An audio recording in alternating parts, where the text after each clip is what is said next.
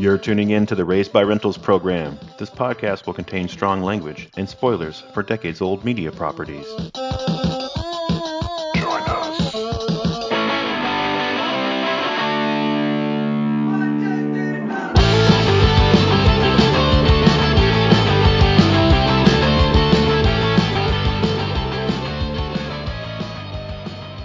Welcome, everybody. This is the podcast where we examine pop culture franchises of the VHS era and improv new stories because everything old is new again to imagine how we might improve our favorite movies, TV, and games. I'm Josh. I'm Mike. And we were Raised by Rentals. Mike, it's our 50th episode. Holy crap. We've been doing this for a while. I know, it's so weird. I in my head, I'm like, oh, I want to edit in like a fanfare sound effect. And for some reason, I'm like, why isn't it there? Oh, yeah, I got to do that later. Yeah, we need a soundboard to do that on the air. I know, right? I'm so tired. I'm like, where's the like trumpet sound and fireworks? Where's that? But yeah, man, 50 episodes since December 2021. As of this recording, it is July of 2023. And I think that's a pretty good run. Yeah, I would say so. We didn't stick to a weekly schedule or even a bi-weekly schedule. I don't think we ever really expected that we would really get like a fast clip going. We just wanted to try to get as many episodes out as we could so that we could have some breathing room and a buffer zone to take breaks and things like that. But yeah, man, I'm pretty impressed with 50 episodes. And yeah, if you'll indulge me for a second, I have a couple of statistics that I think are interesting to you and me. If the listeners out there don't give a shit, they can fast forward a minute or two. Like, we'll get to the good stuff, but exactly.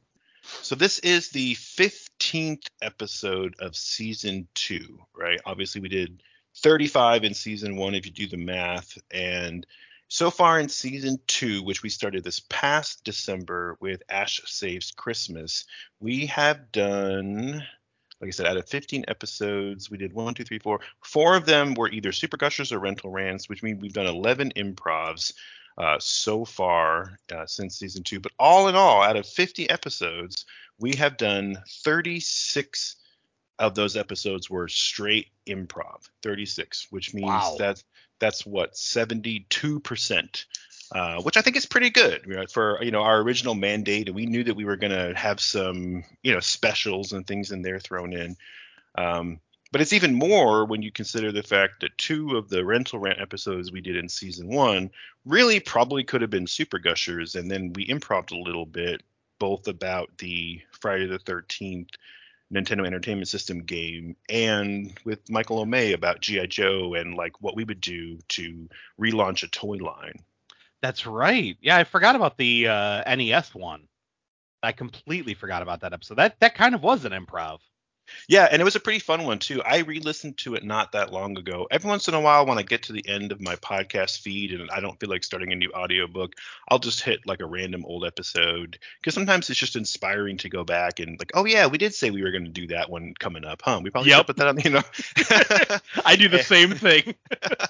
And it wasn't that long ago that I was listening to that episode again. It came up in the feed, and I'm like, yeah, this was actually really fun. And it was a fun idea for a Nintendo game. And, the G.I. Joe episode was really fun too. And that was just an excuse to come and have, Michael May join us. And I think if we had done it today, we definitely would have done it differently. We either would have done a Super Gushers or we would have done like a 2-part special. But I still think that 38 improvs out of 50, which again is what, 76%, right? So there we go. We got 3/4 of our feed as just improv episodes. And, I got to say, I'm pretty proud of it. So, a little pat on my back, a little pat on your back. Oh, hell yeah. No, this I've said several times, like, I love all the shows that I do, but this one there, it scratches a very specific itch for me, and I'm always really happy with every episode because I don't get to flex my creativity on my other 2 podcasts all the time. Like sometimes I do, but not all the time. This one, it's like every episode is like, all right, what are we gonna come up with now? Yeah, it's a really nice venue to be creative and like work on some stories without having to sit in front of a keyboard for hours at a time. Right. But yeah, no, I am really proud with what we've done over the years, and quite honestly, like I did not expect us to get so many episodes out, because I know when we first started, we were both kind of hemming and hawing about like, will we have the time? Because obviously we're both both family men. We have our Mhm. our family to worry about, and then we also have full-time jobs, and we have a lot of other activities outside of this. So it's hard sometimes to juggle life and fun stuff like this. And so I figured, oh yeah, if we get an episode out a month, it'll be fun. And I am so happy that we have kept, pretty freaking regular with this over the last few years. So hell yeah, dude, I love it. I love the fact that we're at 50. Yeah, me too. And I totally agree. When we first started, I thought, man, if we can make it to like 20 episodes, I'll be happy that we like did something cool. And if it burns out after that, or if it fizzles out because we run out of ideas, or it's just too hard doing an improv all the time, then like whatever, like we put, a year's worth or whatever episodes behind us. But now I feel like we're just going strong. Oh hell yeah. And one of the things that I really like, and if I could, brag for a second in this 50th episode special, I think it's probably the best place to do it. We had some guests on the last couple of episodes, and I thought it went really smoothly. And no diss on Michael May or my brother Justin, who came and joined us last year for a Teen Wolf special, but when we first started having people on, it was kind of awkward. We didn't really know what we were doing, and you and I had been evolving the format over time. But Yeah. these last couple episodes, when we had Sam and Dawn on, it was like we had it down to a science, to the point where I was able to just say, okay, you say something here and we're going to go. And they also both just understood where we were coming from. Like, yeah, no problem. Like, we get it. We've heard the episode. We kind of know the format. Mm-hmm. And you could say that being formulaic is maybe a bad thing and it's not as creative as we'd like to be. But I'm actually really stoked on the fact that people know that we do have a format and we have a formula that works. We have a standard intro and outro, and we have some shticks and some cliches and some things we say every time. And I'm really happy that we fell into this format that is not only familiar, it works really well, but it's kind of ours. It's our signature way of doing a podcast. Totally agree. Yeah, man. So I'm pretty stoked on it. And thank you for coming along on the ride. I know you're really busy with your two other podcasts on top of all the real life stuff and all the artwork that you do, and going to conventions and, custom pieces and working on books, and, you have all these creative, irons in the fire. So the fact that, you stick with me and also have as much fun as I'm having, like, I also love that. And I love the fact that we just get to, hang out with each other, but then hang out with our friends. Oh hell yeah, man! Like this, I look forward to this. Every time we got one planned, I'm excited leading up to it. Yeah, me too. And I joked in the last episode that maybe we don't want to have any more guest stars because we kind of have like a good thing going on. But, I was just goofing around, because the fact is I'm really looking forward to having more people guest star. So if you're Oh hell listening to yeah. this and you're one of the regulars, and you know us, or you think you have something to add, please, like, let us know. Even if you have an idea. We don't normally honestly like to take listener ideas that much. Like, let's be honest, Mm-hmm. because we kind of have our own funnel of ideas that we're just trying to get to eventually. Yep. But occasionally we do get a really good idea from somebody, like for like a Sam or a Don, and I would like to be able to do those and, reprioritize and reshuffle the schedule a little bit, which is a segue, not to belabor the point, a segue into the fact that today's episode actually came out of somebody else's idea originally. When Mm-hmm. we did our Thanksgiving special last year, that was the Thanksgiving trailer segment from Grindhouse by director Eli Roth. And we had Michael O'May from the Count Creepy Head Saturday Morning Monster Mash podcast on to come and try to improv what the movie would be if Eli Roth had made it. Which, of course, now I guess he's working on making the real movie. So now I'm really curious to see what happens. Right. Now we'll find out if we got anything right. And when we had Mike on, and I could be remembering this wrong because I have a terrible temporal memory, but what I do remember is chopping a huge conversation out of our recording of that episode, because we had gone down this side trail of, well, we can do this and this and this. And then it was Mike who suggested that when we do the inevitable return to slasher camp, that we, of course, would need to have Ernest P. Worrell visit Camp Crystal Lake and come and have some fun with Freddy and Jason and the boys. And so that's what we're here for, man. I'm super excited to do Ernest Goes to Slasher Camp. Yep. Oh my God, I have so many ideas that I got to pare it down. Like this was one of those ones that just the thought of it ignited so many fun concepts in my head. So I'm real excited to see where we go with this. I'm really excited to see what ideas meld and which ones don't. But yeah, this is one I've been looking forward to.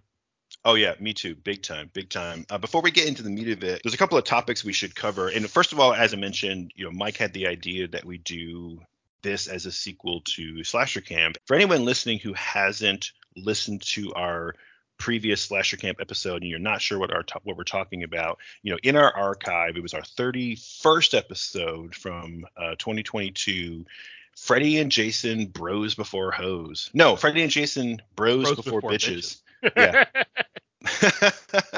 Yeah, so in Freddy and Jason Bros Before Bitches, that was our attempt to take Freddy versus Jason and do our own spin on it. Like just do a redo as a comedy, a buddy comedy with Freddy and Jason starting their own summer camp so they could just have like a victim farm. And it was hilarious. You and I were cracking each other up so much. I had to edit out so much just hysterical belly laughing, But while it's not our most popular episode from a download perspective, which somehow is Summer School 2, The Dave and Chainsaw Massacre, which far, far outweighs all of our other episodes, like combined, I think, at this point.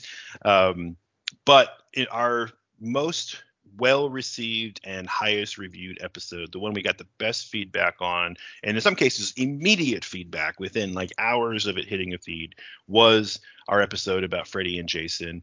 And yeah, it hit a sweet spot for the people who listen to this show. And you and I said in that episode that we were absolutely going to do another one of these. It was our second of 3 Halloween specials last year, and we had said in that episode that we were going to come back to Slasher Camp next Halloween. But then we decided, fuck that. It's summer camp. It's summertime. We're not waiting till Halloween. Screw it. I can't wait any longer. We have to do it. I've been sitting on this idea ever since Mike mentioned it, and I cut it out of the recording. And I told you guys both, like, don't say anything. Just shush. Mum's the word. Like, we're gonna get to it. And I'm stoked that it's finally time. Oh hell yeah, dude! Like this is one that's been a long time coming. There's been a lot of excitement surrounding just coming back to some of these. Like we do have our staples, like we have our Arnieverse. Those are always fun to get to. And we have a few other concepts that you and I have discussed where it's like, oh, that's going to be a fun one. But something about Slasher Camp, like I feel like even though clearly it's not our IP, we're using a bunch of stuff that is pre-existing. It just feels like, this is something uniquely ours. Yeah, I totally agree. It's one of those ideas that seems so obvious you can't believe someone else didn't do it, and we finally got one of our own. Yeah, exactly. I was listening to the episode recently, getting ready to record this and refreshing my memory. And actually, yeah, you said that during the episode. You were like, I can't believe no one's done this already. And I'm like, yeah, maybe somebody has some fan film out there, some YouTube video. I'm sure that somebody has mashed up Freddy versus Jason as Freddy and Jason at some point, or done some comedy version of it. But I've never seen it. And just the whole concept of a summer camp slasher movie where the slashers are like the heroes. I'm like, how come no one has done that? That's such a great idea. It's so silly. I love it. I think it's great. And so Ernest Goes to Camp, though, is it turned out to be the key that lit all the light bulbs up as soon as Mike mentioned it. It was like, oh fuck, I want to do this right now. Oh, I can't believe we have to wait. Yep. Because let's be honest, all of us, we grew up on fucking Ernest movies. Like that was another staple of the 80s was, and it's weird how this all started because didn't Jim Varney first do the character for a fucking commercial?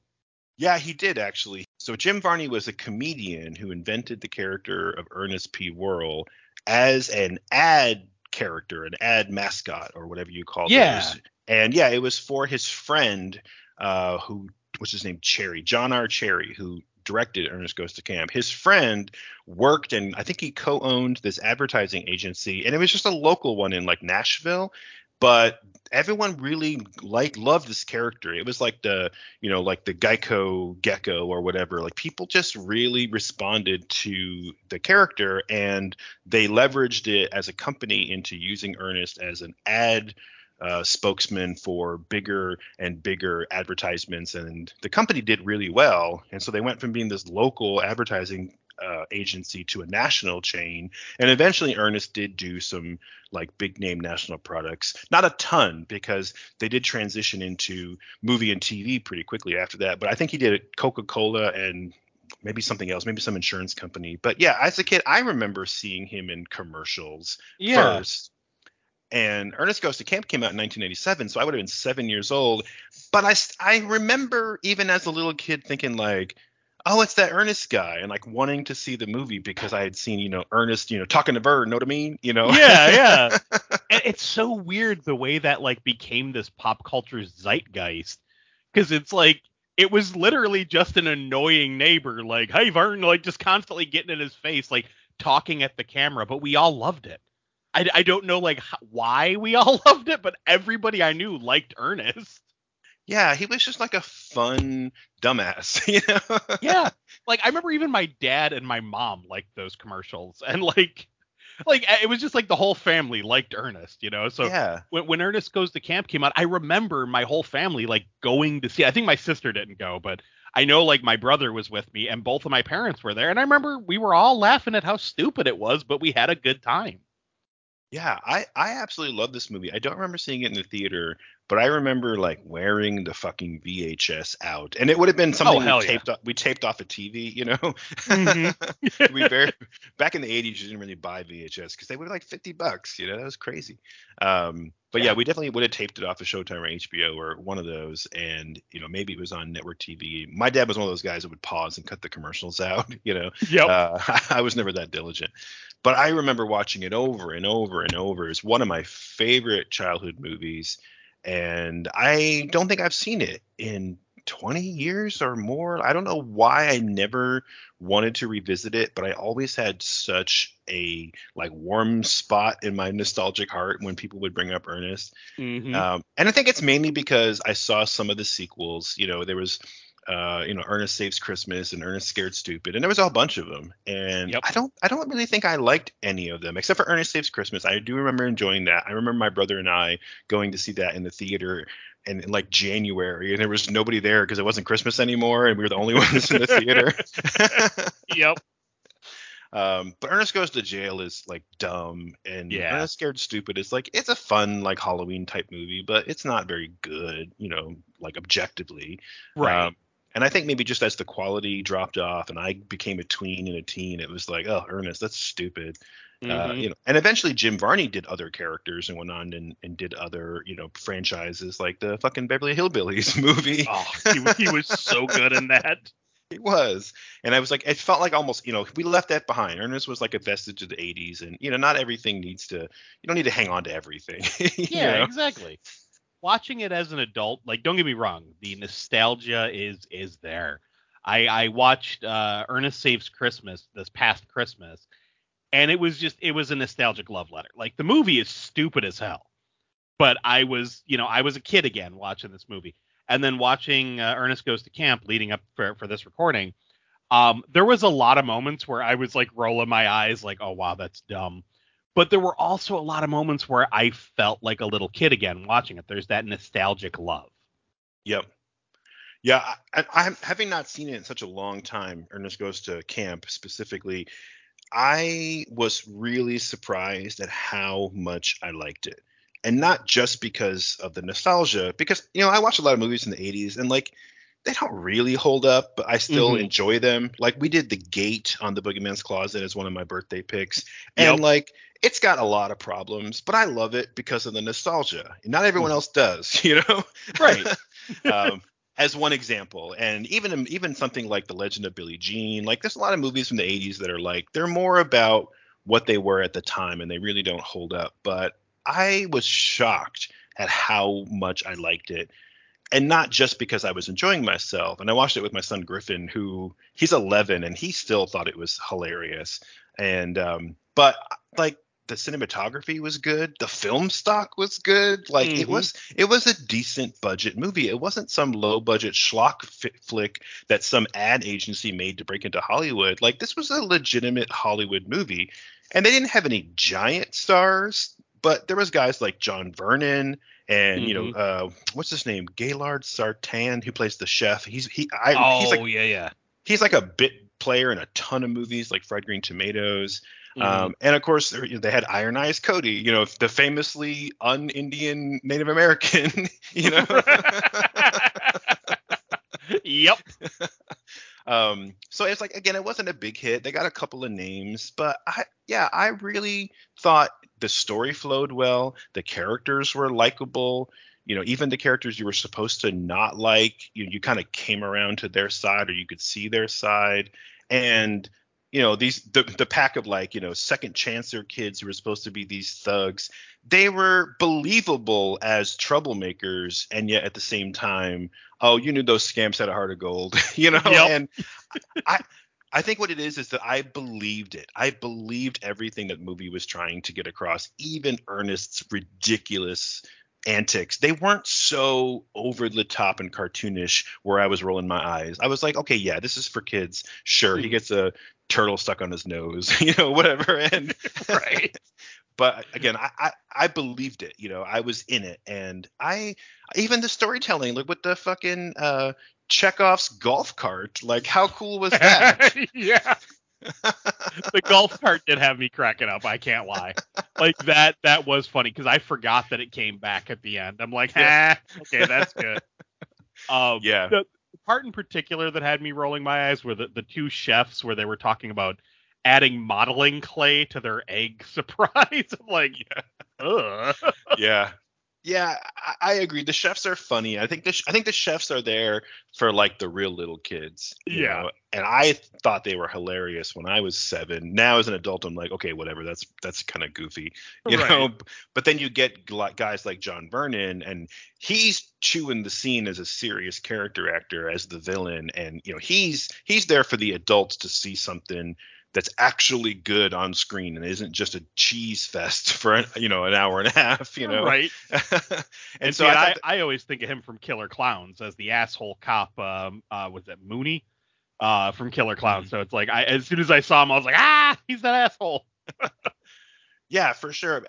But again, I think that's one of the things that the movie did well that I don't think some of the follow-ups like Ernest Saves Christmas and Ernest Scared Stupid did well, which is that they managed to make it enjoyable for literally everybody. Like it was all across an age group. Like you had the serious story of the white industrialist taking advantage of the Native American, holding on to traditional values, and then you had like the tween punk kids who were dressed so fucking cool, and they were so badass, and I remember thinking they were so cool. And even now I'm like, it's weird how the fashion goes in cycles, because I'm like, everything that these kids are wearing is cool again right now.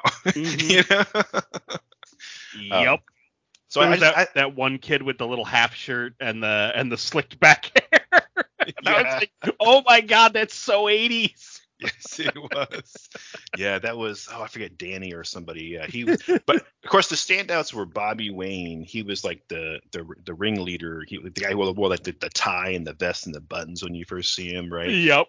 But the character I loved the best as a kid, I loved him, was Crutchfield. He's the one who had like the spiky hair and like the jean jacket vest on with a switchblade. Yep. And he, out of all the people, Jacob Vargas, who played Bubba, he's gone on to do some other things as well. But Scott Menville, who played Crutchfield, I looked him up because I'm like, I've seen this guy somewhere. And it turns out, no, I haven't seen him. I've heard him. Yep. Yeah, because he's a big voice actor now, like doing Teen Titans and shit like that. Oh yeah, no, he's one of those guys that I hear his voice all the time because he's done voices for a ton of video games that I play. So it's like he's all over the video game world. He's all over the cartoon world. Like, I mean, he's done the Teen Titans thing since the first Teen Titans launch. Yeah. Because he still did Robin's voice in Teen Titans Go as well. Yep. but yeah, like I constantly hear that guy's voice because he's all over like World of Warcraft and a bunch of Blizzard games and stuff.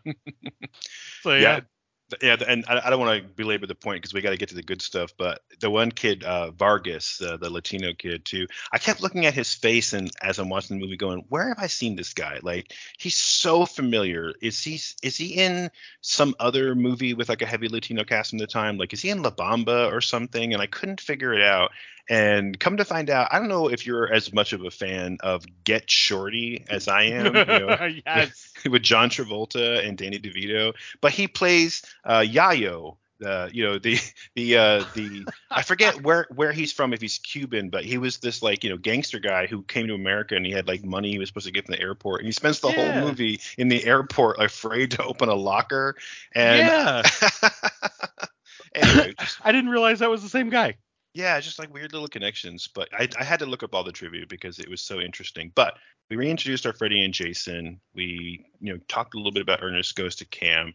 If you haven't seen Ernest Goes to Camp, by the way, or haven't seen it in a long time, it is worth your time. It definitely is worth your time. Oh Don't yeah. bother with the rest of them, honestly. Again, maybe Ernest Saves Christmas. It's funny. I wrote it here in my notes. It's that Ernest was kind of like the precursor to Pauly Shore. You're Right? not wrong.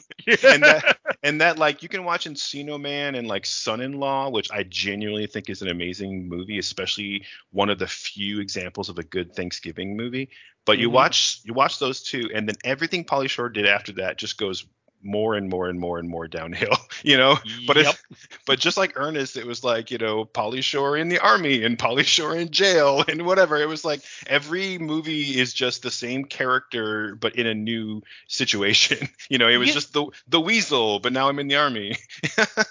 that's something that we don't do anymore, but like that was a thing back in the day. Because like look at Cheech and Chong. It was like Yeah. Cheech and Chong. They're now in medieval time for some reason, and now it's like there was always like just take these two characters and stick them in some scenario, and like you don't see that often anymore. Like we did it with Cheech and Chong, we did it with Ernest, we did it with Pauly Shore. Like there's definitely a trend of that in Hollywood, and I don't think that we have that anymore. Maybe John Cena now. Like I feel like he's getting stuck in a lot of stuff, but Yeah, but he's not really playing the same character. You know what it is? It's like it goes back to like Abbott and Costello, right? And yes, yeah. and I agree. You don't really see that too much where it's just the same character but placed into this different environment. I think Will Ferrell might be the closest we get to that, because even though his characters in like Talladega Nights and Anchorman, like they have different names, but they're all the same dumbass, This is true.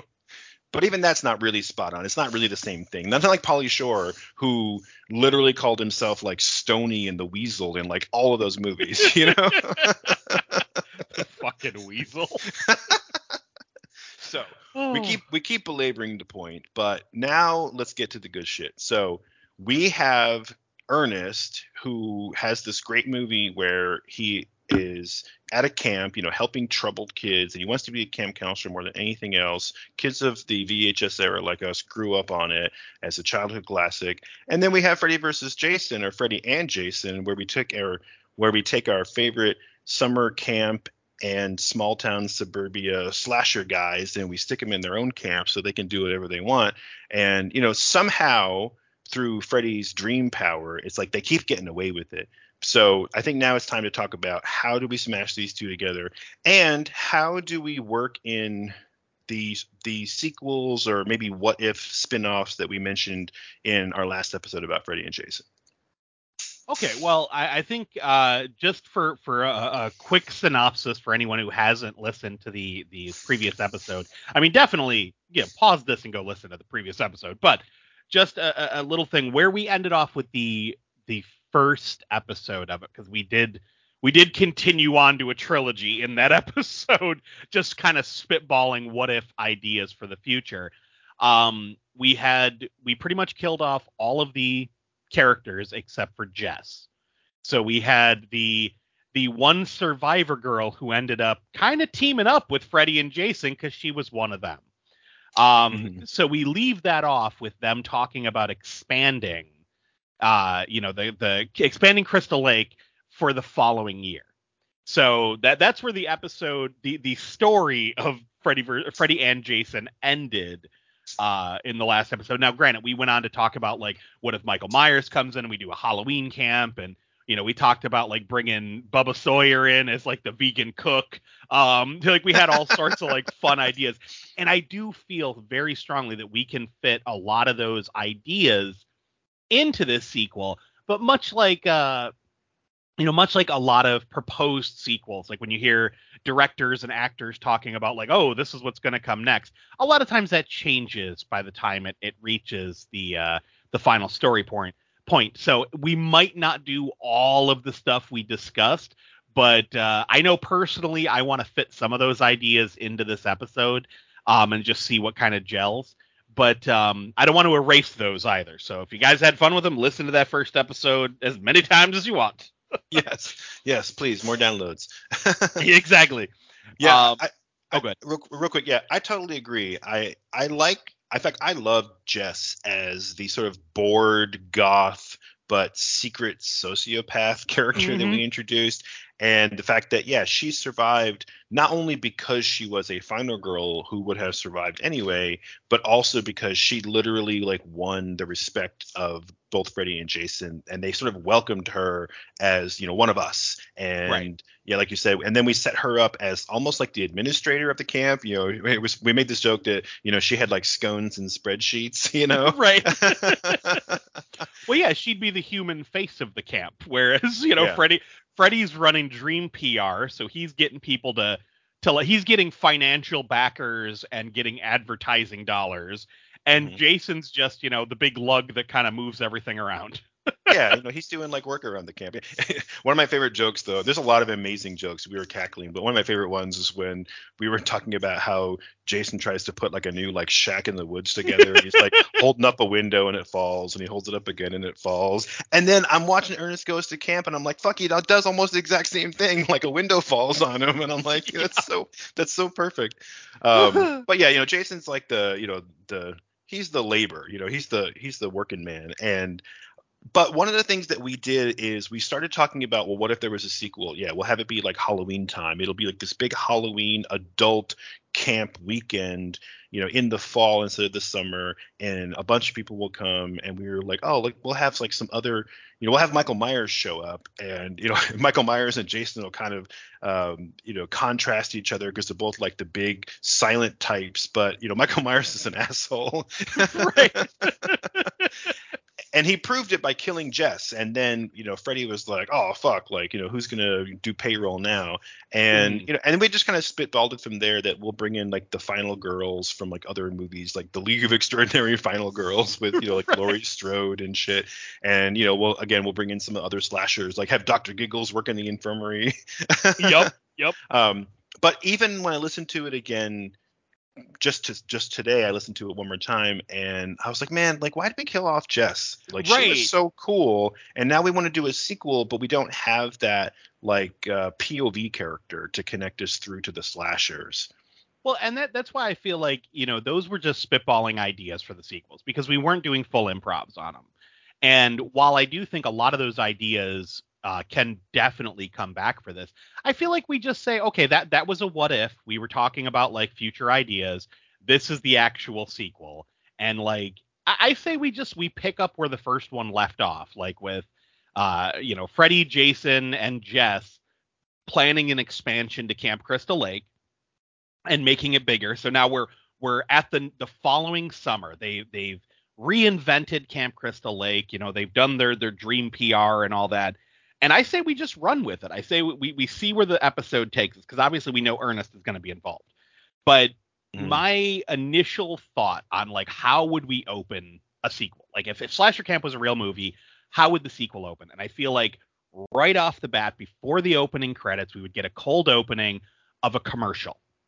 So we would see Freddy as Freddy pre-burned. So like Robert Englund, being like, come on down to the all new slasher camp at historic Camp Crystal Lake, and have all these like excited kids dancing around, and have them be like, enjoy all of our amenities, such as swimming. No one drowns in the lake anymore. And you see like Jason with water wings splashing around. And they're like, arts and crafts, knit your very own sweater. And you see Jason smiling and knitting a sweater.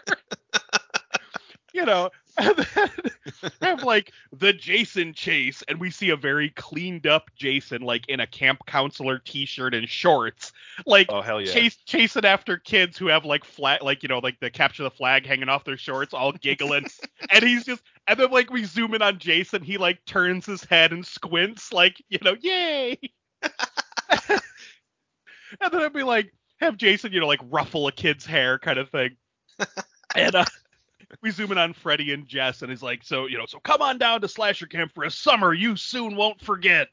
And then the TV click off, and we hear like a disembodied but familiar voice say, looks like I have some work to do. And then we see them grab a shotgun and load it, and we hear Groovy before the title card credits click off. Oh fuck yeah, that'd be awesome. So, and this is going to be a total misdirect because I have an idea. Okay. No, this is great. Right. So right off the bat, you're like, oh shit, like it's fucking Ash. Like that's awesome. Well, especially because Ash was supposed to be in Freddy versus Jason Part 2. Yep. Like that was the original pitch. So I'm like, well, we got to at least nod to that. Yeah. No, I think that's perfect. Yeah, exactly. Freddy versus Jason 2 or Freddy versus Jason versus Ash, which we mentioned in the last episode that they ended up making a comic book series out of that, which is really good. Definitely hard to find. Yeah. Hard to find, so pirated online, but it's definitely worth it. But yeah, we never got the Freddy versus Jason versus Ash sequel that we needed. So I think that's perfect. Sweet. So yeah, so what I'm thinking, like after the opening credits and title card, that we'd cut back to Jason, Freddy, and Jess, like getting things ready around the camp. And like I don't want to go so hard on this where like we don't allow improv, but like I had a handful of jokes in my brain, like thinking about this ahead of time. So I feel like we would have Jess talking to Freddy about the new hires. And so he walks down, as like the administrator of the camp, and we see like a line of people from behind. And Jess is like going over a clipboard, like, here's our new hires. And it's like, oh, we got Bubba and Chop Top Sawyer as the camp cooks. Very much like, Jake and, what was it, Ernie? Was it Eddie. Yeah. Jake and Eddie. So very like Jake and Eddie, like the slop shop kind of cooks. And then Dr. Evan Rendell, a.k.a. Dr. Giggles, is the camp medic. And then Arts and Crafts, led by John Kramer, a.k.a. Jigsaw. Nice.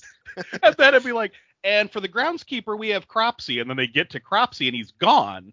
And they're looking around like, where's Cropsy? And then we just see him running by on fire, screaming, and jumping into the lake. And like have Freddy and Jess like, ooh, like that's gotta hurt. And then we just see his like dead body floating in the lake, and they're like, so we have an opening. Just because it's like, well, fuck it, let's throw Cropsy in there just for a joke.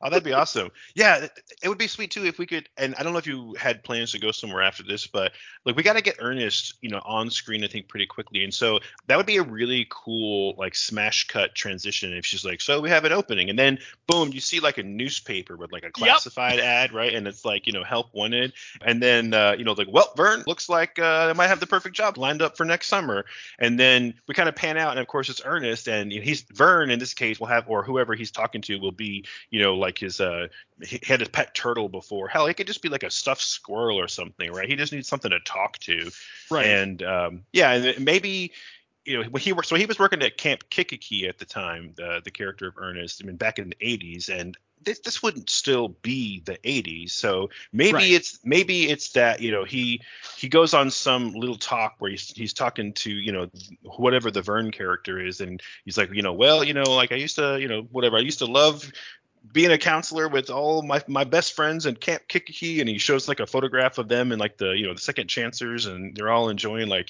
marshmallows around a fire or whatever, and I can't do an Ernest impression, but what I'm saying is he just kind of needs to explain that, like, well, the camp went under in the 90s, and kids just weren't into summer camp anymore, or maybe there was that big accident that nobody talks about, or whatever, right? And then he can make some kind of like jokey references to, like, I tried my hand at all kinds of things, like things that reference the other movies. It was like, I tried, joining the army, and like one time I ended up in jail. That's a funny story, Oh, see, I didn't even think about that because like I did the same idea. Like where it's like, okay, we get the next scene would have Ernest, just to get it because I figured like we just had the title card. Let's get Ernest in as quick as possible. But I wasn't even thinking about like connecting the fact that he had done all these other jobs. I was just like, well, he's always had an odd job. Let's just introduce him. And what I immediately thought of is having him getting fired from S-Mart where Ash works. Okay, sure, yeah. And have the manager being like, this is the last time, and like rattling off a list of mistakes he's done. And then like the newest one is that he was supposed to demo like Dove chocolate bars, but he cut up Dove soap instead. And like perfect, people got sick, and he's like, well, in my defense, Dove does make a quality bar of soap.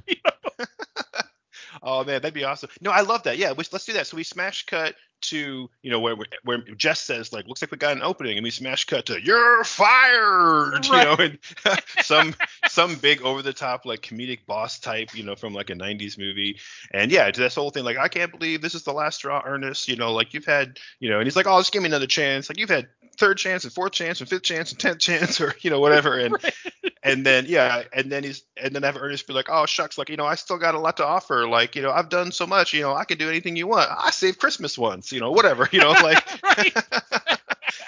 I know like Santa Claus. yeah, exactly. Just have that's perfect. He could be like, oh, just give me another chance, like I'll bring in so many new people into the store, sir. Like, oh, at Christmas time, I know Santa Claus. You don't want to be on his naughty list. Know what I'm saying, Exactly. Vern? Like, No, but I just think it would be funny to have him just drop a couple of like Easter egg lines about shit that he did in the past, and now it's like older Ernest, And of course, quick side note: this movie would have come out sometime after the first Freddy versus Jason in 2003. So the movie that we're improvising now, like 2004, 2005. Unfortunately, Jim Varney died in the year 2000, so he wouldn't have been around to be Ernest. So either this is an alternate reality where Jim Varney held on for a couple of years, or we just recast the character. But even now, like there's other people I could think of who probably could do a good job as Ernest. But I just wanted to throw that out there in case people are thinking about it. because John Cena is slowly turning into Ernest. He would be so good. Like I desperately want them to do like Ernest P. Worrell, kind of like a fake biopic, like not a Jim Varney biopic, but a Ernest P. Worrell biopic, and have John Cena play Ernest. Oh, that'd be so good. John Cena's hilarious. But yeah, so there you go, perfect. But anyway, I just wanted to throw it out there because we don't want to mess the timeline up. But yeah, because this is like 2000s era, 2000s decade era movie we're doing right here. So yeah, no, I think that's perfect. We have Ernest get fired from the S-Mart or whatever, and he's like, oh shucks, like I'll clean up my locker, whatever. And I don't know I don't want to step on you. So if you had some reason why it was the S-Mart and you wanted to make that connection, but I was just thinking like, yeah, he's gonna grab the classifieds and like see the ad, I think it's hilarious that you went right to the classified because that's totally in my notes here. Perfect. Because I had like, so he's getting kicked out, and then we see Ash pulling up, and Ash pulls up and he's like heads into S-Mart, and Ernest starts following him around like the little lost puppy, like almost like Ash is the Vern character, and Ash is just like kind of like loading up a shopping cart with like blades and fucking rope and like a chainsaw gas and like all sorts of crazy shit. And Ernest is just kind of like going on and on and on about getting fired, this, that, and the other. And have him stop and comment, be like, boy, it seems like you're fixing to go on one hell of a vacation, eh, Ash? And he's like, yeah, something like that. Gonna see what all the fuss is about the new slasher camp. And he's like, oh, that sounds swell, just swell.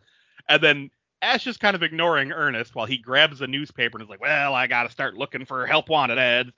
And he sees the ad for slasher camp, and he points at the ad, points at Ash, points at himself, points at the ad, keeps going back and forth letting the viewer know like, oh, you get it? And then he's going to be like, say, Ash, since you're going down to slasher camp anyway, you think you could give me a ride? Because, I sure would like to apply for that groundskeeper position they got open. And have Ash just look at him and be like, no. And walk away. Yeah. No, I don't think Ash would even look at him. He would just walk past him. No. Yeah, exactly. So he's like, okay, have fun at Slasher Camp. Bye. Like, yeah, exactly. But of course he has to look at that newspaper and begin like, oh, I sure could. Or maybe the boss comes out. It's like, Ernest, I thought I told you to get out of here. And he's like, oh right. yeah, yes, and he does this whole routine where he's grabbing his shit and running, and then he's like, well, like on to, he holds up the classifieds, whatever, and he's like, well, I better get going, and he just sticks his thumb out like he's gonna hitchhike or something stupid, Right. and.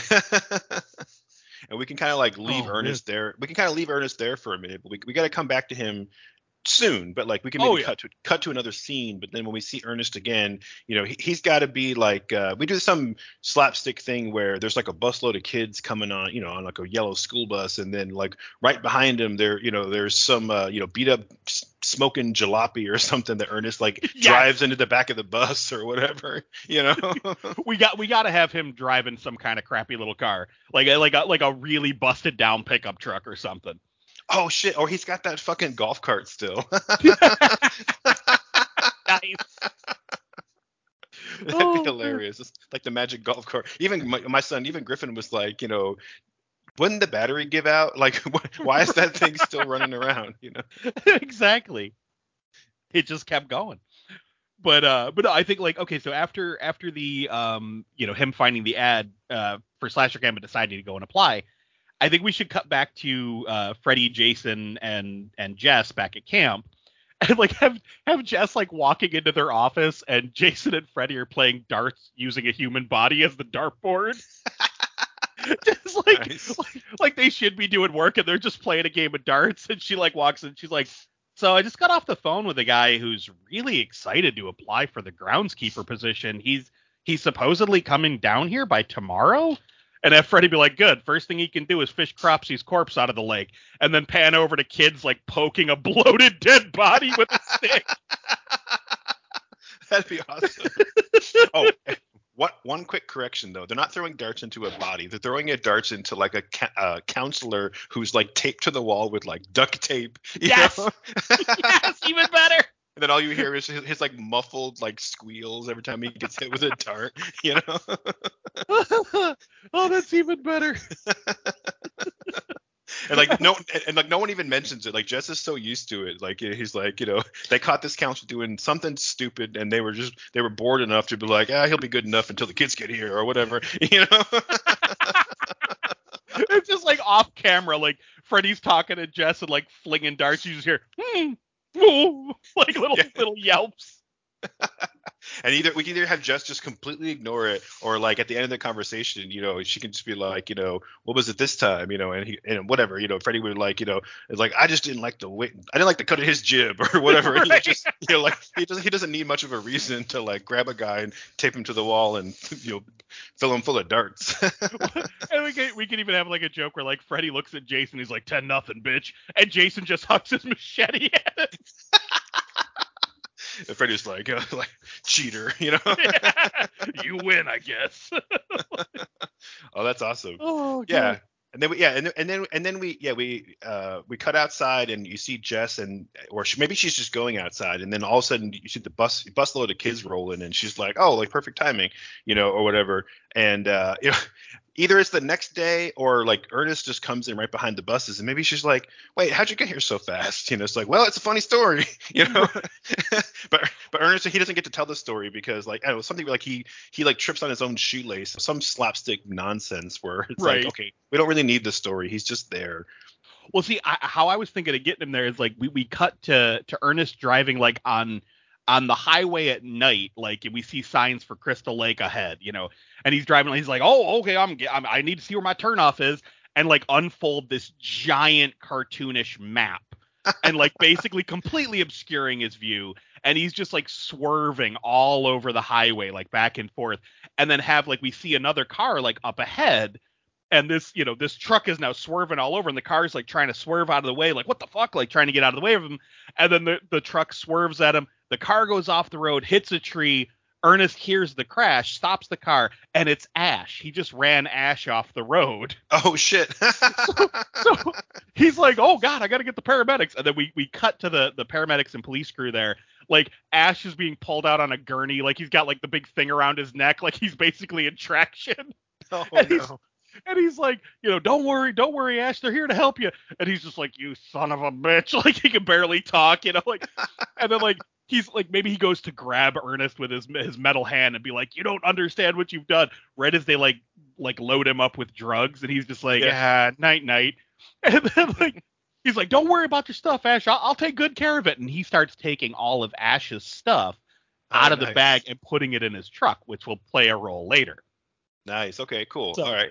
this way we can get Ash out of the picture, and we have the surprise turnaround, like where people see Ash in the beginning and they're expecting like, oh shit, he's gonna kick ass at Slasher Camp, and no, Ernest is gonna be the one doing that. Oh man, but I can't help but think that like Ernest is he's gonna be the slasher who takes down Freddy and Jason, but in a completely oblivious way. Like he has no idea like what's actually going on half the time, because it's like I always imagine it's like when you have somebody who's holding like a 2x4 on their shoulder at a construction site, and they try to have a conversation and they keep turning around and smashing guys in the face with the board. Like that right there is like that's the comedy that we're talking about here. That's Ernest to a T right there. Yeah, exactly. So okay, so that like I didn't get much further in my joke idea here, other than like the next day, like we would see the sun rising on Slasher Camp, and instead of a rooster crowing, you would hear a blood curdling scream. Yeah, exactly. Like one of those classic like Hollywood sound library like scream queen screams, Yes. Just like then we get the happy montage of people at the camp, like counselors going about their business, Jess overseeing things, Ernest pulling up with his truck, excitedly running up to meet her, introduces himself, applies for the job, and of course he gets it because he's the only one that applied. And then we cut to Ernest going about his duties, like fishing cropsy out of the lake. And we do that close in on his face where he does the "ayy" kind of thing. Yeah, exactly. And then we see him like cleaning up an accident around the old wood chipper. He's like, oh, somebody spilled a lot of paint in here, huh? Yeah. Yeah, exactly. And then like cleaning up the dumpster behind the mess hall that's clearly filled with human remains, and asking Chop Top what type of meat they're using while holding up a human femur. Like, what kind of meat y'all using in that chili? And then have Chop Top slowly push the femur back into the bag going, oh, it's Vietnamese deer. Very exotic. Yeah. Oh, that's awesome.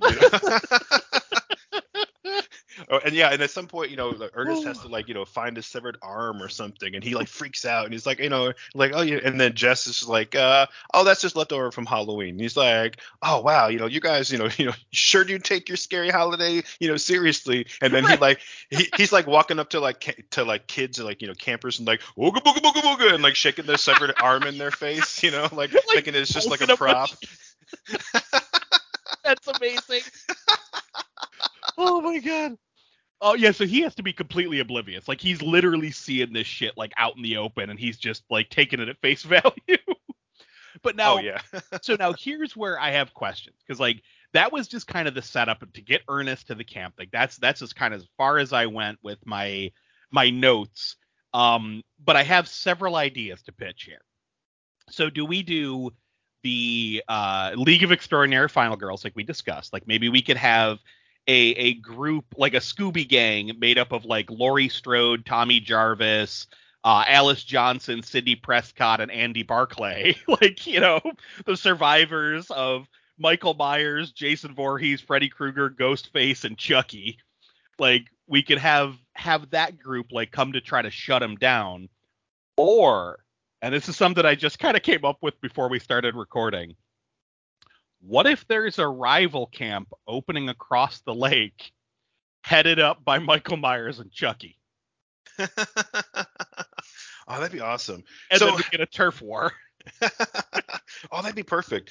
Well, I will say I do love the idea of a rival camp, because I was going to say what we need is a third party. Like we've got the Freddy, Jason, Jess group running the camp, and then we've got Ernest. So we need a third person to be, the antagonist, right? Right. It's that sort of like a classic trinity of main characters where you have your protagonist, your companion character, and your antagonist. And so we just need the antagonist, to be there so that there's like a bad guy or there's somebody that's, pissing Jason and Freddy off. And it's not Ernest. It's not like Freddy and Jason versus Ernest. It's, Ernest Right. is there and he's just going to sort of like, you know, accidentally fall into the solution that's going to like save the day. But there's got to be conflict. And I wasn't sure what it was. I was just thinking it might be something like in Ernest Goes to Camp, where there's somebody who's like trying to demolish the camp or like take their land away. Like we could do that whole like, big industrialist company thing. But this works really well. It's the same kind of concept. There's just a rival camp that opens up and they're trying to like steal all the business away because they don't have Freddy's like dream powers, or maybe there's somebody there who has something similar, but maybe their whole thing is like, oh, you guys are like for kids, but we're an adult, like, party camp over here. We got alcohol and like, a dance floor and whatever. Like we're going to stay up all night. And like the kids at slasher camp, like they can't sleep because all night long it's like fucking hair metal blasting from, like the convention center building or whatever, blasting from the stage at the other camp. I really like the idea of Michael Myers as like a total asshole who shows up to like one up Jason. And then I really like the idea of the League of Extraordinary Final Girls. And I think that those two things together are a perfect story, but I don't think it fits here. Like that would be part 3. Like let's hang on to that. And I think we could come back to it later and really flesh it out. I think we could there's still enough meat on the bones that it wouldn't just be us repeating the same shit we already said in the last episode. But Right. I do like the idea. I really like the idea of Chucky. I feel like he's the brains of the outfit, but he's the Freddy, but we just need a different Jason. And I kind of feel like Michael Myers, let's hang on to him, but there's got to be somebody else who's the big lug, who's going to be like Chucky's like sidekick. I'm not sure who that is exactly, but I think that that's a great idea. But somebody who would kind of like Chucky, I can see him, what's his name? Charles Ray, right? Charles Lee Ray, yeah. That's it, Charles Lee Ray. I couldn't think of the middle name for some reason. I feel like he's the kind of guy who would want to like party with like, drugs and girls, and hell yeah. That's the kind of camp that they want. So now we need a big lug type, to be the person who's going to be with him, for like the parties and the girls. Right. See, now that's initially why I thought Michael Myers and Chucky, just because it's like you got the other classic big lug and then the other classic loudmouth talkie killer. Because realistically, like when you look at the slashers of the 70s and 80s, it's like the silent ones you had Jason and Michael Myers. The talkative ones you had Freddy and Chucky. Leatherface was kind of a mix of the two because he was the big lug, but he also screamed a lot. So, Yeah, right. But then, I mean, you have the talkie killers like, Ghostface, who clearly is a legacy character. Anybody could be under the Ghostface mask. But I'm trying to think of like another killer that we could use as the big lug where we're not going to have to dig too deep. Because I mean, I could pull some, but they're going to be deep cuts. No, I think you nailed it with Ghostface, honestly. I think Michael Myers is the obvious one, but I think Ghostface is a fun one because he is a slasher, or they, right? They're a slasher. It's the masked, silent, scary person. But also, like, I could totally picture somebody in the Ghostface mask, like, ripping a bong and, like, rocking out to some Van Halen, Yes. So it's like, what if we never find out who's under that mask? And there's even going to be sequences where it's like, wait, didn't we kill you already? Like, it's like, Ghostface is just, or maybe Ghostface can't be like they keep killing him and then he's back and then they kill him and he's back. And it's like this constant, like, I love it. This constant string of like, where are you getting all these ghost faces from? I fucking love it. Yeah, because that's the thing. It's like Ghost, since anyone can be Ghostface, like Chucky just keeps putting somebody else in the mask. Yeah, exactly. Like I need a new sidekick. Exactly, right. Or better yet, it's like the same. They have the same personality every time, and we never see why. But it's like, yeah, Jason like chops his head off, and the very next scene, Ghostface is back, acting in the exact same way, and it's like, well, what the fuck, like we just never explain it, I love it. I think that would be. they have a camp full of drunken 20-somethings, so like anyone could literally be the next Ghostface. Exactly, right. It's like that old joke of like, I think it's from Scary Movie where you see Ghostface going like, "What's up?" Yeah. Like that's what I'm picturing here.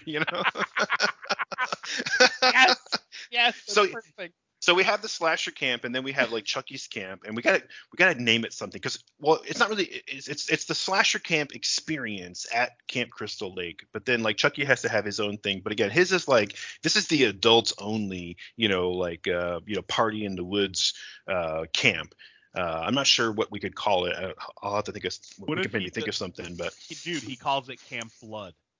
oh. He's like, I'm gonna capitalize on your lore, bitch. Like, Oh yes, and he that's so calls good. it Camp Blood, but he aims it specifically at adults. Like, this ain't the kiddie camp from across the lake. This is where you come to party. And then like we see Ghostface like fucking standing on his head, like drinking a keg. Like, fuck yeah.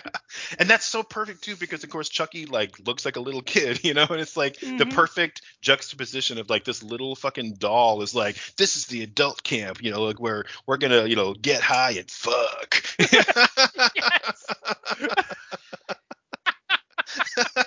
we can even have Tiffany be there and be like, you're gonna do what now?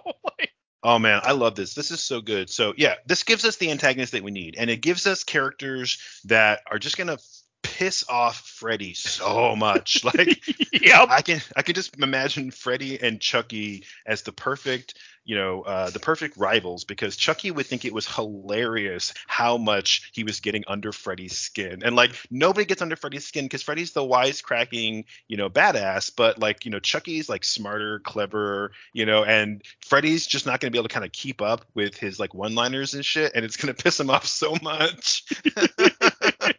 Well, and that's the thing. Like, Freddy would basically be like the dean to Chucky's Bluto character from like Animal House. Oh yeah, yeah. It would be like the like Freddy was once cool once upon a time, and now there's this young upstart and his little friends, and he's like, oh, you. Like, oh, that's so good, especially with Ghostface, where it's he can be you're like, whatever, old man, like, right. He'll be like, old. Oh okay, shit. okay, boomer, Right. Have him look at Jason. What the fuck is a boomer? Jason exactly. shrug. Exactly. Yeah, we both have the same reaction. I don't know. Oh, this is so good. Shit. And of course, the whole time, Ernest is just going to be completely oblivious to everything that's happening. But we just need to orchestrate this conflict, this rivalry between the two camps, where they're killing each other's campers or counselors or whatever. They're sabotaging each other, and they're using Ernest as Freddy and Jason, of course, are using Ernest as the go-between of like, hey, go over there and like burn their cabin down or whatever. And then Chucky's gonna kind of get in Ernest's ear a little bit, and pretty soon you're gonna have Ernest like ping-ponging back and forth between the two camps, thinking the whole time he's like, oh, I'm doing such a great job and everyone's so impressed with me, and he's got no idea what's happening. And at some point, of course, Ernest has to sort of accidentally take down Chucky in like a key moment, but we're not there yet. Right. So I'm thinking like, okay, so we already established Ernest working at the camp. We have Freddy and Jason, like, they're killing off counselors and bringing in new counselors. Meanwhile, the kids at the camp are none the wiser. They're just running around doing arts and crafts with jigsaw and shit, eating cannibal chili and have no clue. Like, just all sorts of fucked up shit happening to these kids. Like, that's just in the background. So basically what I'm thinking is like we see the camp flourishing, right? And then like that maybe that like by the end of the first week, like we hear fireworks and all sorts of crazy shit across the lake, and have them be like, what the fuck is going on over there? And there's like all this music and like it's just this huge party across the lake, and have Jason and Freddy like be looking at each other like, what is that?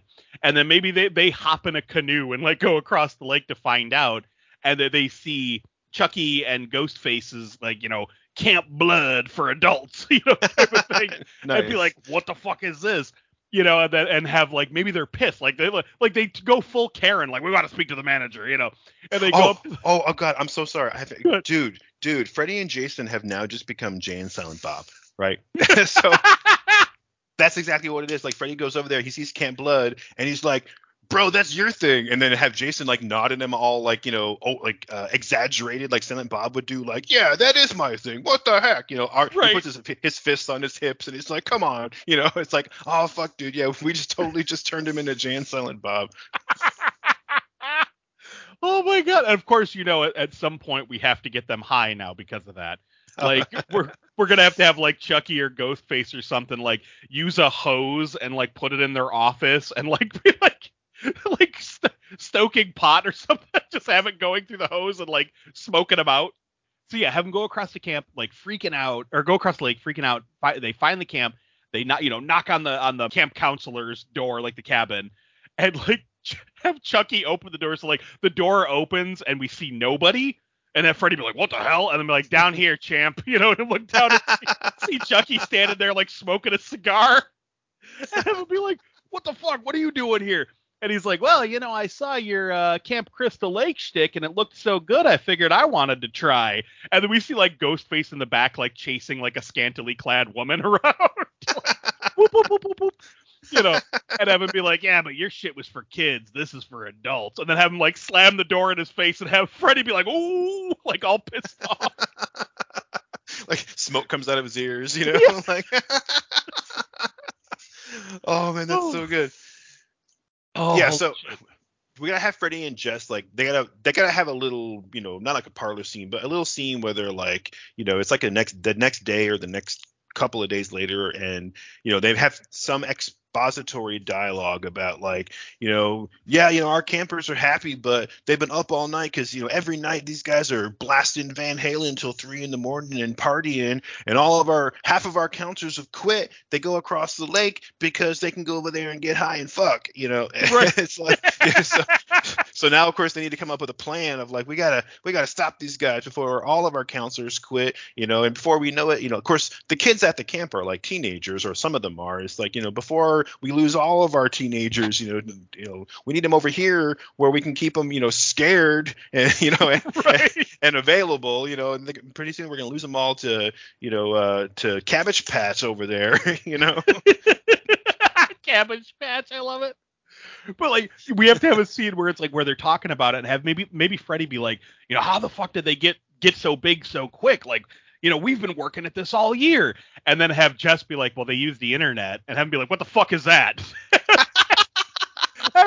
Or like show her little laptop and like play a video on like whatever the movie's equivalent of YouTube is, and have like a whole commercial with like Chucky and Ghostface, and like we see them doing like beer bongs and like all sorts of crazy shit, and like having live music and like fucking raves and all sorts of crazy. And he's like, "Come on down to Camp Blood," like this big advertising campaign. And then Freddy be like, "Oh fuck," like, or "Oh Yeah. bitch," like. Yeah. That little bitch. Like, how can we compete with that? Yeah, exactly. Yeah, and of course, Jess is gonna be like, we can't, and that's when, they just get that's when they hatch the idea of like, well, if we can't beat them, we'll burn the motherfuckers down. Yes. If you can't beat them, kill them. Yeah, exactly. No, if you can't beat them, slash them. There, yes, perfect. Oh my Oh god. man, that's so good. Of course, we have to have like a montage sequence of like the camps pulling pranks on one another. And again, like you said, Ernest is going to be Mhm. stuck in the middle, like unbeknownst to him, like he thinks he's doing the right thing, and he's actually setting up traps Yes. that could be like getting people killed. Like they send him across the way, and they're like, "Yeah, we really want to help them set up their signs for their bike race they have. So take this wire and hang it between these trees. They'll put the signs on it. Don't worry, you're just setting up the line." And have him be out there in the middle of the night wrapping razor wire around trees, thinking they're gonna hang signs on it. And then the next day, you see like the bikers like biking and like just take their heads off. Oh fuck yeah. Okay, so we have to have like 2 or 3 of these in a row, right? Where yeah, it's Ernest. Let's do that one, and we do like one other one. We don't necessarily need to go into all the kills, but of course we can. Of course. So, but what I mean is just from a structure point of view. So you have 1 or 2 of these sequences where Ernest is setting up these sort of prank traps, and then we jump into the montage because you got to have a montage, Of right? course. And this is where we have Bodies by Drowning Pool be the montage song. Like, let the bodies hit the floor. Let the bodies hit the floor. Right. And it's like, and you just see Ernest like setting up all these little things, like, like he builds like one of those like traps in the ground with like spikes and covers it with leaves and shit. And like Freddy gives him the big thumbs up. And then, before you know it, like, some counselors, they come by carrying a canoe and then whoop in the hole or whatever, and it's like all of this during the montage. And then the montage ends with like you zero in on Chucky's face, and he's like, again, I'm terrible with coming up with like the dialogue on the fly, but of course Chucky's now, he's like, we got to beat him at their own game or whatever. And then that's when he sees Ernest out in the woods just whistling while he's like, dragging some barbed wire or whatever behind him, or he's got like a whole bag full of axes or whatever, something dangerous. And Chucky's like, that's it. Oh my god, I love it. So, I'm trying to think of like how he's going to use Ernest to get back at them, though, because like, obviously he's going to like try to convince Ernest like that he wants to help their camp, and like he's going to have them do something. Well, what about, it could be something like this. Originally, I was thinking like we have Ernest kind of ping pong back and forth a little bit, but let me propose this. Since we just talked about this montage, which I think would be hilarious. So we see Ernest do several deadly pranks against Camp Blood, right? The one or two before the montage started, and then we gotta have at least 3, 4, 5, whatever during the montage, so we can listen to the song. And then Chucky pulls him aside and he's like, Ernest, like this rivalry between these two camps, like, this, we got to put this to bed. Like, I want to do something, a big gesture to say I'm sorry to, to old Mr. Kruger and Mr. Voorhees over there. Ernest, of course, is like, just like with Crater, the industrialist, the mining guy from Ernest Goes to Camp, where, he's going to kind of trick him, into doing something stupid. So, of course, Ernest is like, well, that is mighty nice of you, whatever. Right. And so Chucky's like, what? I think that they would love some fireworks, and it's like, we're gonna have some fireworks, and we're gonna send them off in honor of Freddy and Jason, and we're gonna invite them over, to party with us. But of course, the fireworks get pointed like right at the camps, right at the cabins, right? So of course Ernest sets them all off, and then he unwittingly blows half of Camp Crystal Lake to frickin' bits because of course they're not really fireworks, they're like fucking rockets, missiles, whatever. And then because I'm just picturing this, the whole camp is on fire, everything's going crazy, but then we just see this like slow motion shot of Freddy and Jason just walking out of the fire like, oh, you fucked up now. Right. See, I think before that we have to have a scene like of Freddy like sleeping peacefully, and when the explosions happen, like have his bed be on fire and be like, fuck, bitch, and like roll out of bed on fire. Yeah. He's got like a little stocking cap on and everything. Yeah. Oh yeah, that'd be so perfect. And like, what if we see Jason, but like Jason doesn't sleep? Like, what if he's just like standing in a bedroom with like a nightgown on, and he's just like he's just standing, staring at the wall, like he doesn't actually sleep, He's standing next to a perfectly made bed. Yeah, exactly. Oh man, my God. Yeah, and then they blow the fucking camp up. I just want to see this slow-mo zoom in shot of like maybe Chucky and Ghostface are like hiding in the woods and they're laughing and hooting and hollering over the big fire, and then you just see the black silhouette of like the claw hand Freddy and big fucking Jason with like a machete so huge it's like he's got like a baseball bat on his shoulder. Yes. Come walking out of the smoke like, you motherfuckers. Yeah, you zoom in on Freddy's face and you're like, oh, shit is on now. Right. So now we absolutely have to have like the fight at Camp Blood. So what if we have, okay, so we have the whole thing. I mean, obviously there'd be a lot of scenes prior to Chucky and Ghostface destroying Camp Crystal Lake. Yeah. But like we'd have to have like a couple of scenes of like, Ghostface trying to prank the camp. Like maybe he goes to go on like, I don't know, like steal Freddy's underwear or something like that. Exactly. And have like Jason kill Ghostface, and then of course have Ghostface pop up again and be like, how's he doing that? And then we got to have that happen several times where like Jason or Freddy kills Ghostface over and over. Maybe even have like one where Ernest accidentally does it. Yeah. Maybe Ghostface tries to take out Ernest because Ernest has been setting up all of the traps over at Camp Blood unknowingly, and he like Okay. goes to like push Ernest into the wood chipper while Ernest is like throwing shit in the wood chipper, but he ducks down to pick something up, and Ghostface jumps in. Just like Yes. just Yes.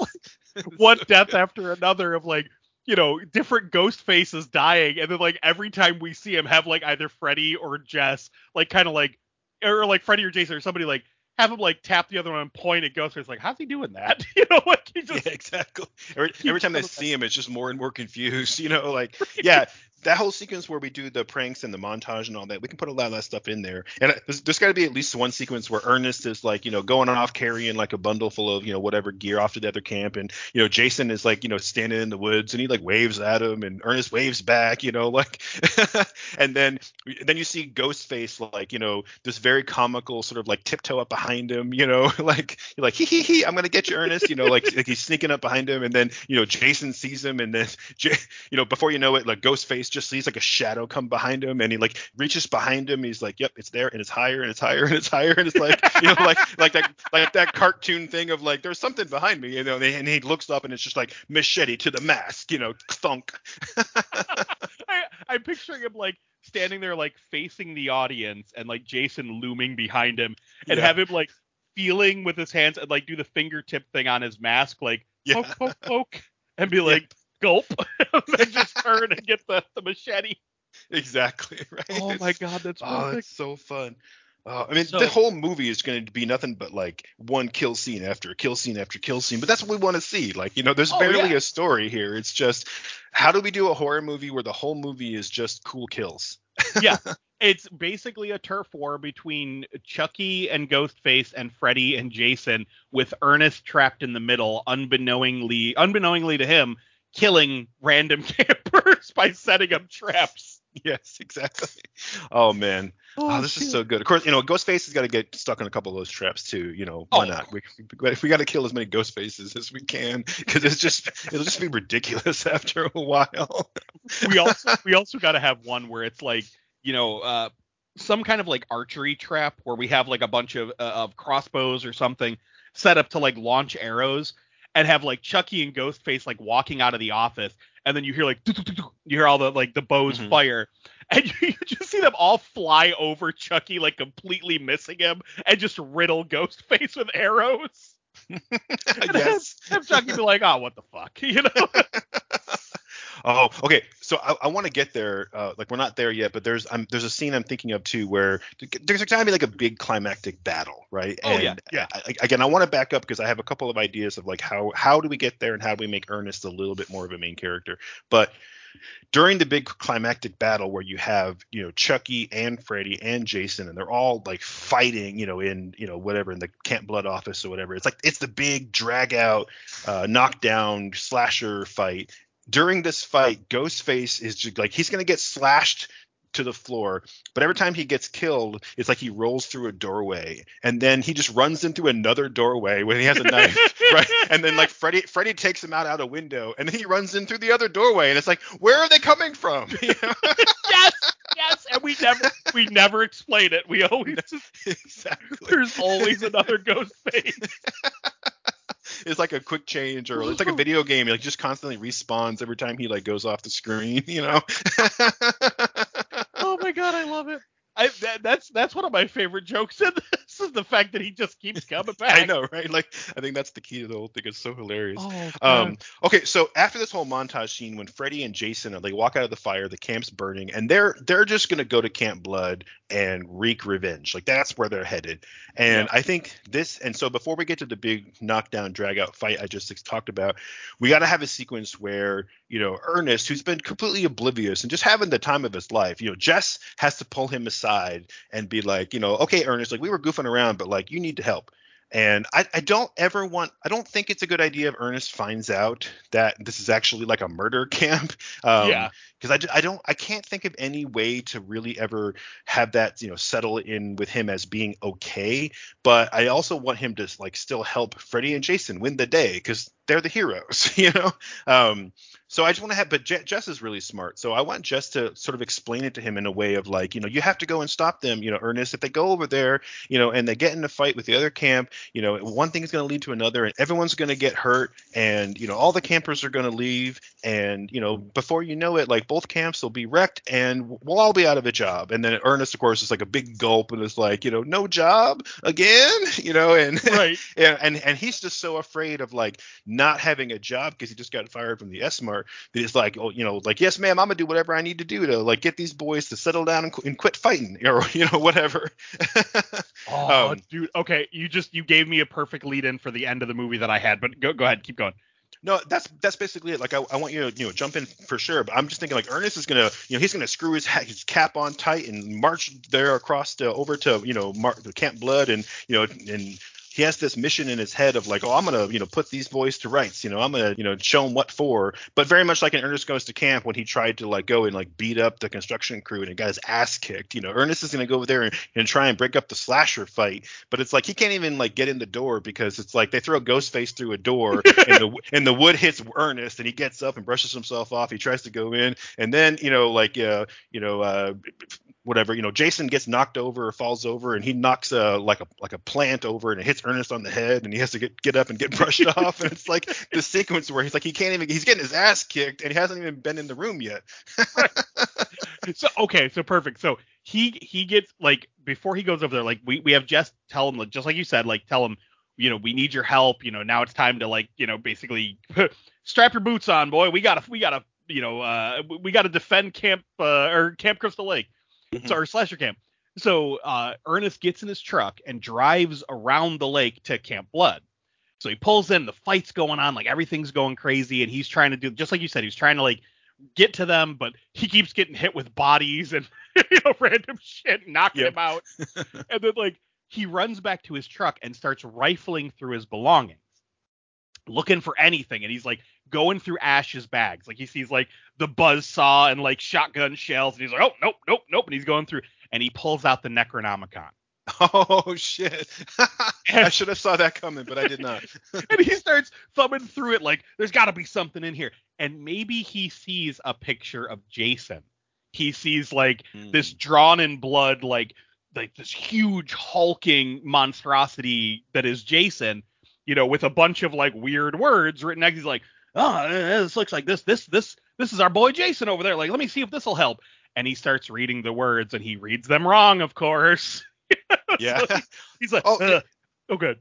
I'm so sorry, real quick. I mean, I'm trying to think to myself, like, well, why would he pick the book over everything else? You know what I mean? Like, it's like at one point he has to get to the door. He finally gets to the door to go into the room where they're all fighting, and like he can't budge the door, and he's like, he needs to go get something to help him open the door. So yeah, he's looking for like an axe or Right. or something. So he pulls an axe out. It's like, too small, but he finds the chainsaw, and he's like, oh, this is perfect. But like, how do you work one of these things? There's got to be a manual in here somewhere, right? And that's perfect. That's when he finds the book, and he's like, oh, that's my boy Jason. This must be the right page, and then he starts reading. He's like, what language is this written in? Like I know Kikiki. Let me give this a shot. Yeah, yes, perfect. And he's like, what the hell is a Klaatu Barada nickel? Like, so like, he reads it and of course opens a portal. So now everything, like all the slashers, Jess and Ernest, they all get sucked into this portal. And it's like, like screaming, there's fire, it's all craziness. They get sucked through the portal. They fall out of the sky into a bright, sunny day. They all splash down into a lake, right? And they look around, and we hear Cruel Summer by Bananarama start playing. And it's fucking 1983. Camp Crystal Lake is booming. Like, and they're like, we're back. We're back at the promised land. And they just all team up and go on a killing spree. And Ernest is just confused as hell. He's like, you guys are gonna, keep me on the payroll, right? Like, I still need a job. You're like, can I carry that for you? And he's watching off screen as we just hear people screaming. We see blood and like limbs, and he's like, oh, that's gonna need some antiseptic. Oh, that's gonna get infected. Yeah, exactly. Oh man, this is so good. So yeah, instead of going back to medieval times, the slashers go back to the 80s. Oh, that's so good. I love that. Yeah, I love that, like that awesome turnaround. And what's cool about that is we can still do another movie, but we can still do our part 3 with like, Michael Myers and the League of Extraordinary Final Girls. And what's so good about it is that like a lot of horror movies, you just don't need to explain it. Right. Sometimes when they would do like a horror movie series or slasher series sequel, sometimes you would get these sequels that were very heavily enmeshed into the continuity. Like you see like Nightmare 4 and 5 and like Friday the 13th part 6, I think is a good example of that. And then sometimes, they'd be like, yeah, sure, Jason's back. Why not? Who cares? And like they just want to do the next installment in the series, and it's like, nobody cares about that. Like Return of the Living Dead Part 2 is a good example of that too, where it's like, Oh just yeah. just tell another story, and who cares? Like it's because they just want to make another one of these things. So you don't need to explain, how Jason got out of the New York City sewers, back to Camp Crystal Lake. He's just there. Shut up. And so Exactly. Or even in part 10, it's like, they did that with Friday the 13th for both part 9 and 10, where part 9 is just, yeah, he's just back, and he's in Crystal Lake again, the fucking monster. And in part 10 it's like he's been captured, somehow. yeah, who Like cares? they're gonna Yeah. cryo freeze him. Who cares? Yeah, exactly. So we could come back and do Slasher Camp 3, and it's just like it just opens on the camp, and they just say something silly, or they can say something wild, like, man, the 80s sure were a crazy time. Anyway, what do we have on the docket for today? Right, exactly. I mean, or we could even do something where we keep it, where it's grounded in the 80s now, where it's like now they're back in like the more plentiful time of dumb hard-bodied teens going to camp. No one has Yeah. cell phones or internet, so it's easier kills. And then maybe like we could do, this is where we could do the League of Extraordinary Final Girls, where it's like fresh after their like their run-ins with their respective killers. Oh yeah. They could then run into the older, more grizzled killer. We can do that one as like a 90s period piece if we wanted to, Right. give it a little bit of time later, that'd be really fun. And we But could even be and have him be like, "Wait, I killed you." Be like, "Yeah, but I'm from the future." yeah, and then Jess is like, don't think about it too much, Yeah, have him be like, "But wait, if you're from the future and I can timey wimey, whatever." Oh man, but yeah, so Ernest Goes to Slasher Camp, holy shit, that's hilarious. I love this, and what's funny is that he's almost like a supporting character, in the movie, even though his name is in the title. But oh god, Oh no, the shit. bringing in Chucky and Ghostface just completely cinched it for me. I wasn't sure where we were going to go. I knew we were going to be able to have some kind of like a bad guy. We just needed an excuse to have Jason and Freddy and Ernest like team up against somebody. I didn't know who it was going to be. I figured it would come up organically, but holy Yep. shit, like as usual, we came up with something completely ridiculous. And now I'm so mad that these movies don't exist. Once again, I'm like, we keep doing this to ourselves because I'm like, man, I'm never going to get a chance to see this, but Right. I'm sure glad we have the podcast episode at least. Right. And that's the thing. I've gone back and re-listened to Slasher Camp so many fucking times.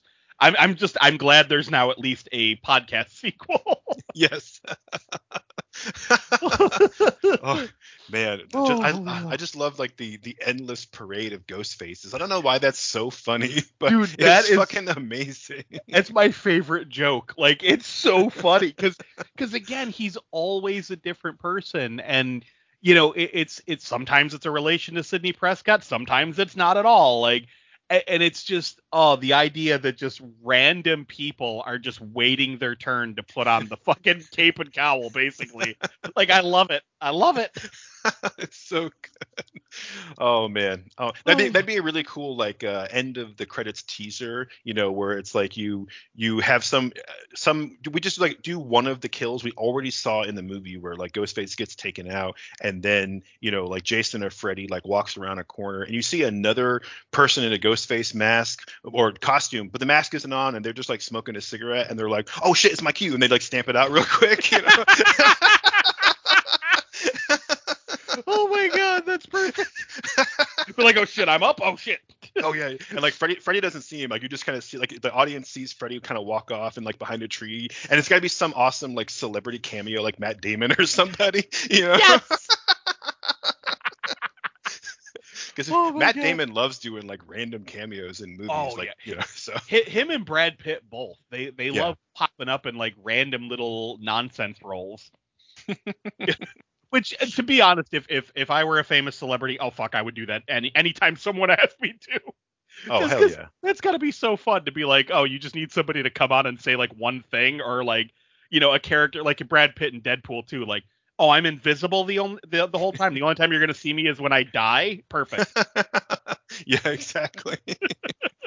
Oh man, this was so good. No, I'm so stoked that we did this. It had a little bit of a long intro in this episode, so I hope everyone stuck around for the hilarity that ensued. But man, what a great way to wrap up 50 episodes of Raised by Rentals.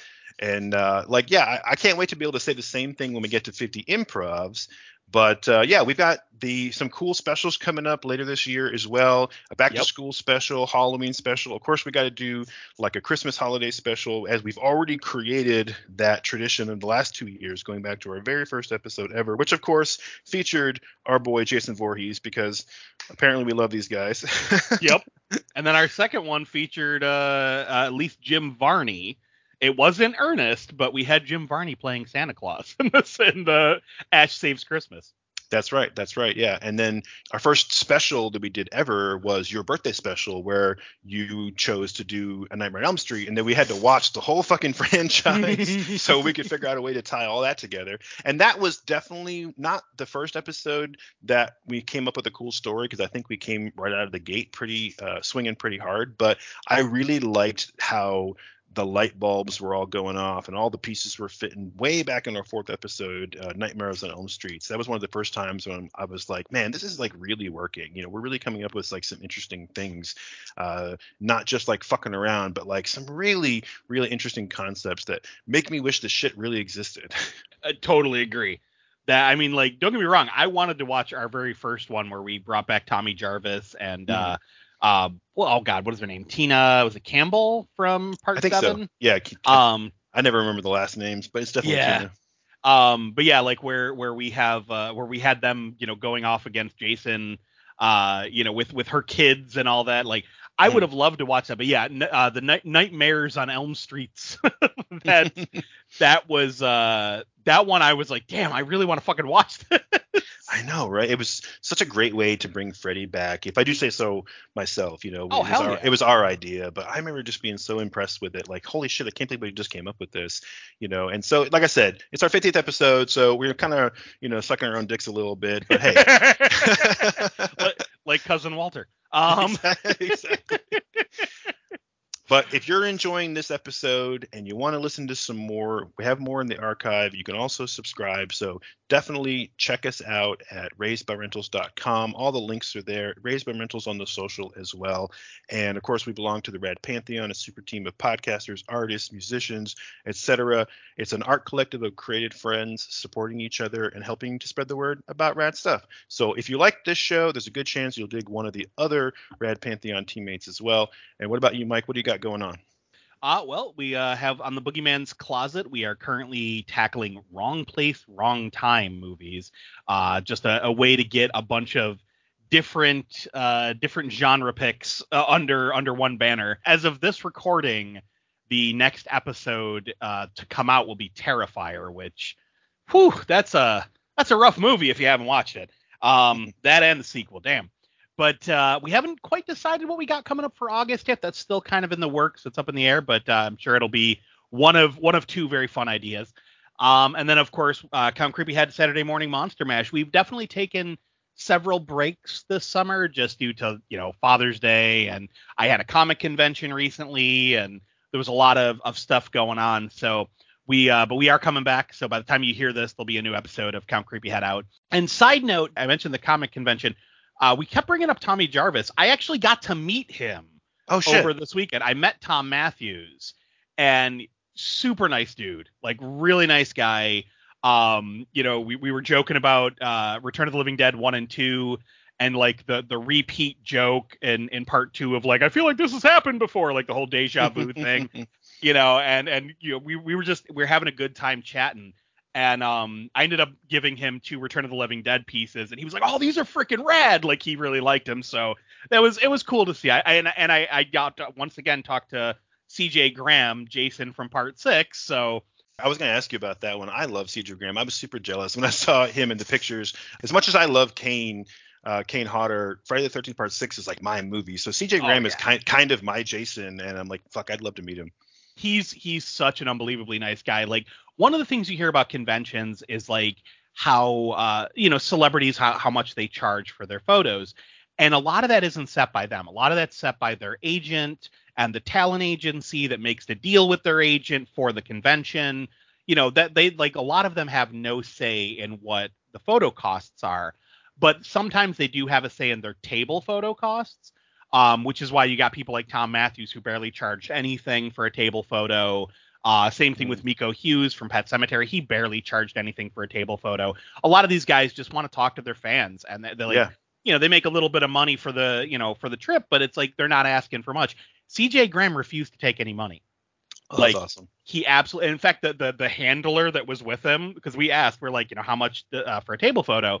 And she was like, well, we tried to get him to take money, but he won't. And we're like, what? And she's like, yeah, no, you can ask, but he won't. So we asked him. He's like, Steve, get out of here with that. Get in here. Get a picture. Like he was just like, fuck that, And so that's so cool. And I have a feeling the way the handler was saying that, I have a feeling that Nickel City was like, no, you have to charge. And he was like, fuck you. Like that's kind of the impression I got from it. So, and I mean, are you really going to tell Jason no? Like, no, you're not. Absolutely fucking not. That's so cool. Yeah, sorry to derail the credits. I just wanted to mention that before we got out of here, since we talked about Tommy Jarvis and Jason multiple times. Yeah, no, that's so cool. Definitely cool. No, definitely always glad to hear that. We didn't really get a chance to pimp your appearance at the Nickel City Con because we've been taking our own breaks, here at Raised by Rentals as well. And when we tried to set some of that up in our previous recording, but the timing just didn't work out, and so we ended up cutting it out. So it's a bit of a bummer we didn't get a chance to let people know you were going to be there, but I'm sure that a lot of people did, because of course it was all over the social medias too. I saw a ton of stuff, and there was a ton of cool people there. So yeah, that's awesome. But we'll do better next time if you're going to have an appearance at one of the local cons, to try to make sure we mention it here too. So any Western New Yorkers or anyone who's local to the convention where you're going to be at, can come and check you out. Definitely. But with that, I'll say once again, thanks to everyone for tuning into the Raised by Rentals program for this episode and the 49 previous to this, and hopefully we'll have 50 more or even more beyond that. Don't forget to visit us on the socials, drop us a line, leave a comment, leave a podcast rating. Let us know what you think we should improve next time. And with that, I'm Josh. I'm Mike. And we have to return some videotapes.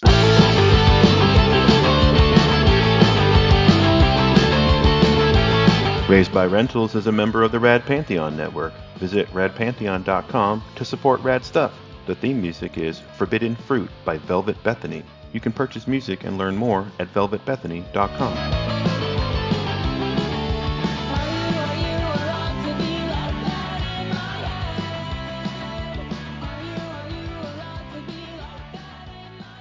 Boy, we're going to have a great time this summer. We got boating and camping and swimming and premarital sex.